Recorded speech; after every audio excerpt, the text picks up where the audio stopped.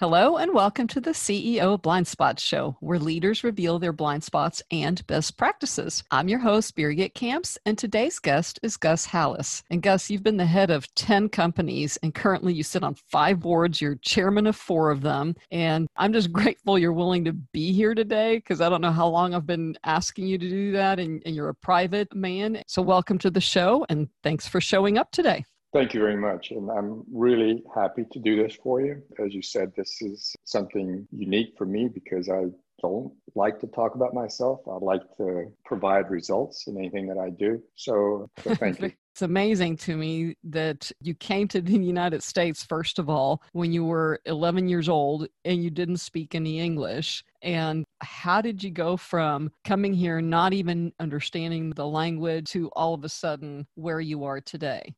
I don't know if I could develop a blueprint. The one thing that my life and my parents had very little education, but they said achieve and be successful without any blueprint or anything else, or even coddling along the way. For me, a lot of things came easy. By the time I came to the States, before the 5th grade, I'd already gone into algebra, trigonometry, calculus, and geometry. And because I couldn't speak English, basically, they put me in the slow learners class, which was almost like addition, subtraction. So that was easy, but I have a bit of ADHD. I've not been diagnosed, but I use that very much to my advantage because I can have many things going on all at once. And so I was determined that I was going to succeed no matter what. What I had in mind as I was growing up was much different than what I eventually moved to. But nevertheless, I have really enjoyed what I have done. Yes, well, I happen to know that what you originally wanted to do had something to do with cars, correct? Absolutely. My goals in life were to build hot cars, hot motorcycles, meaning high performance. And that's what I did during high school. And frankly, I was both making a little bit of money because I did that work. In addition to that, I was able to drive fast cars. That has not gone away. And all the cars that I have are very, very high performance and something that I truly enjoy driving. So in addition to what I do in the business side, the most important part for me is how fast this machine, because it's a work of art, no different than other works of art as far as I'm concerned. Yeah, well, I remember when you and I first met, and that's been way over a decade, when our mutual friend Ben Gwill said, hey, you've got to meet this guy. And I think he's going to be very successful, but I want to make sure that we support him with the right people. And then I met you, and I was in the middle of having my own staffing firm and reaching my next level of success. And you were like, if you can just distill everything to where a 10-year-old can understand it and be that clear, you'll experience a lot of success. And that definitely helped me. So do you think that came from you being able to look at the parts and knowing how they all fit together? Because you went from the cars, and then I believe an uncle said, no, you should go into business. You double majored in physics and economics, and then you got your MBA. But it seems to me like you like pulling things apart and putting them together. And one of your greatest joys were when you first were given the opportunity to take charge of a division that was really failing, and you turned it around. And since then, since I've known you, all you do is pick up companies that are massively challenged, and you look at the parts and you put them together and take it to the next level. So tell me a little bit about how you see that. Indeed, I always say, how did I get into the turnaround business? I always say, I didn't step back when everybody else did when they were looking for volunteers. And so it was a small division of a very large company, and it was troubled. But through the time that I spent, the team that I put together and everything else became extremely successful. So that led to another one, and then another one, and it just continued to go on. And that really gave me enough. I think, again, I have not been diagnosed, but since my son has been diagnosed with ADHD, I feel I have it. And it really fulfills me when I have a lot of things going on because I can't sit still. So this gave me that opportunity when I went through. And it was that particular company that actually took me through an MBA program in grad school in Switzerland that I'll be forever thankful. But that's been the fun part for me, is fixing things that, whether it's it's a car, whether it's a company, whether it's something else that I just sort of encounter, because that makes me happy and it also occupies my mind. The organizations are really nothing more than parts, and how you put them together and how you draw the higher horsepower, if you will, out of everyone that's part of your team is really how you become successful. I'm often saying, because I've gone in a lot of the companies that you mentioned that I've been involved in, there is not one industry. Literally, I've been through about 7 or 8 industries in one way or another. And it's uniform. You don't have to know every detail. You just have to motivate people. You have to give them the opportunity to succeed. And in turn, you will succeed. So it's been a lot of fun. It's been something that drives me. I wish I could say that I could just stop and not work and not get as involved as I am, because it does take a lot of my time. It gets into my golf game or my cars. But nevertheless, I enjoy it so much, so I continue to do it. And will continue to do it until I'm unable or nobody has an interest in asking me to provide any help. Well, I doubt that the second part will ever happen. So one thing you said is about people, and I'm very curious because a lot of the perception is when you are a turnaround guy, you don't have time to take care of culture. You just come in and the people part is like either perform or you're out. So tell me a little bit about it, how you have managed to do so well and turn companies around so quickly when traditionally speaking, the ones that spend a lot of time on culture are more like companies that are into longevity, not quick turnarounds.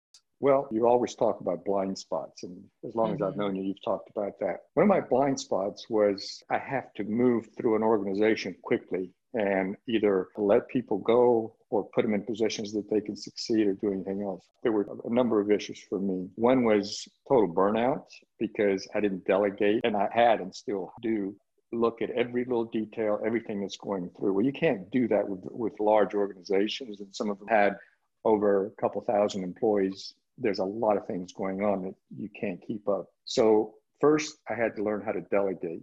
The other is when people don't perform, you have to move on from them because you want to retain as many of the employees as you can in order to continue to be successful. Well, I found that a lot of folks were not successful or not performing well simply because they were put in the wrong spot for a myriad of reasons. Once I discovered that that was a big issue for me, I started putting people in the proper positions, gave them enough of responsibility that allows them to succeed because they have all the will in the world. But until they got to the point where they were not over their head, to speak of, it was something that they wanted to do, they became the best employees possible. So that really worked well. And I've had so many contributors that have been successful and people that have come up to me afterwards and said, thank you for giving me that opportunity because I knew I was failing you and your reputation preceded you. So I'm glad that if I could do anything, that I kept a lot of those people because they were some of the best employees I had in the organizations that I ran.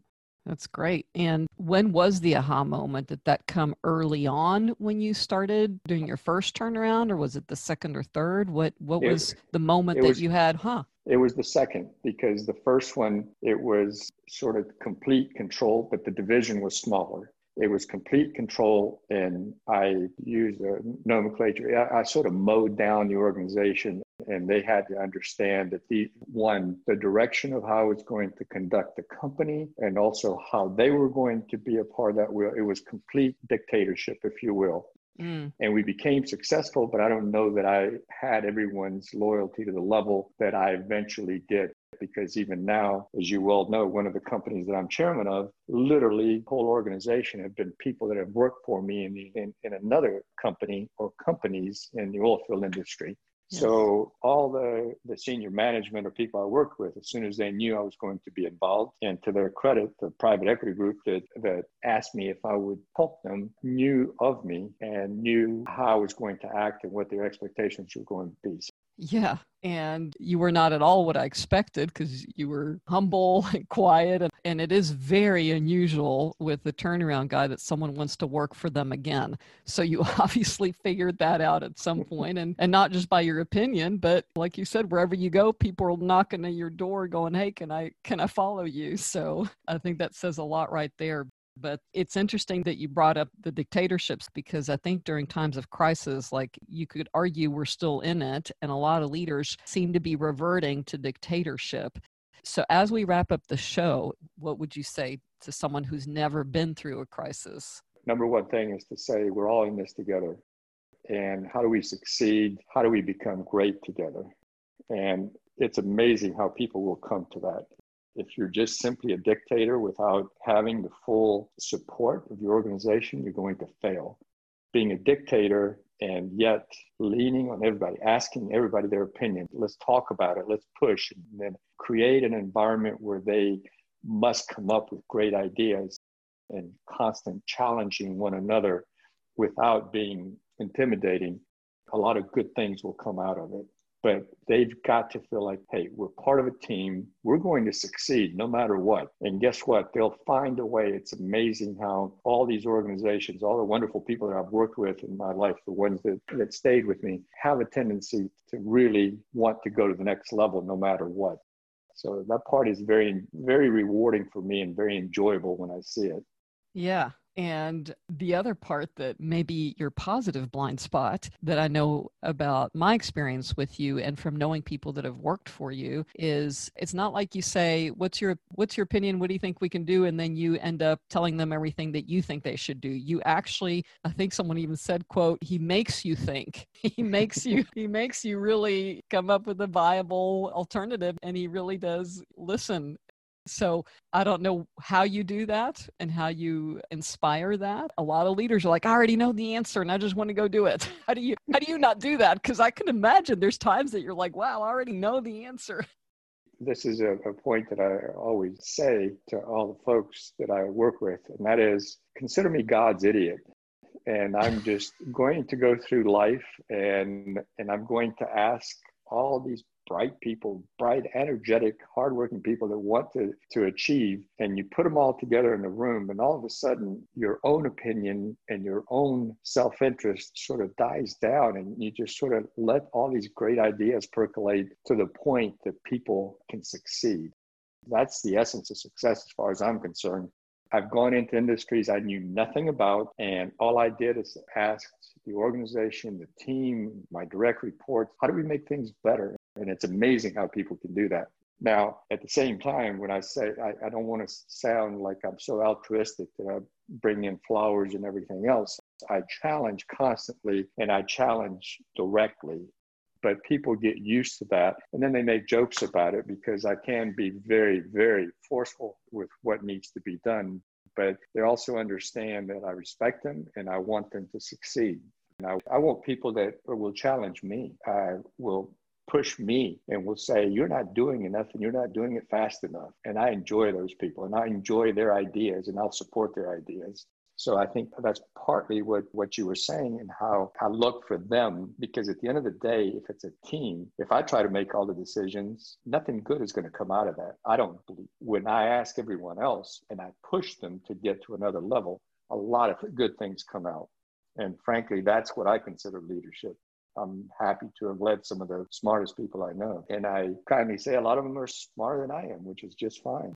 Wow. Thank you again so much for accepting my invitation and being on the show. Birgit, I want to thank you very much for helping me participate in this podcast, because as you all know, I don't like to talk about myself or my accomplishments or anything else. I've known you for over 20 years, but as you move from one profession to another, you become more and more proficient. And while it's not necessarily a definite profession change, it's a succession to the next. And this podcast and every other podcast that I've heard you conduct has been excellent.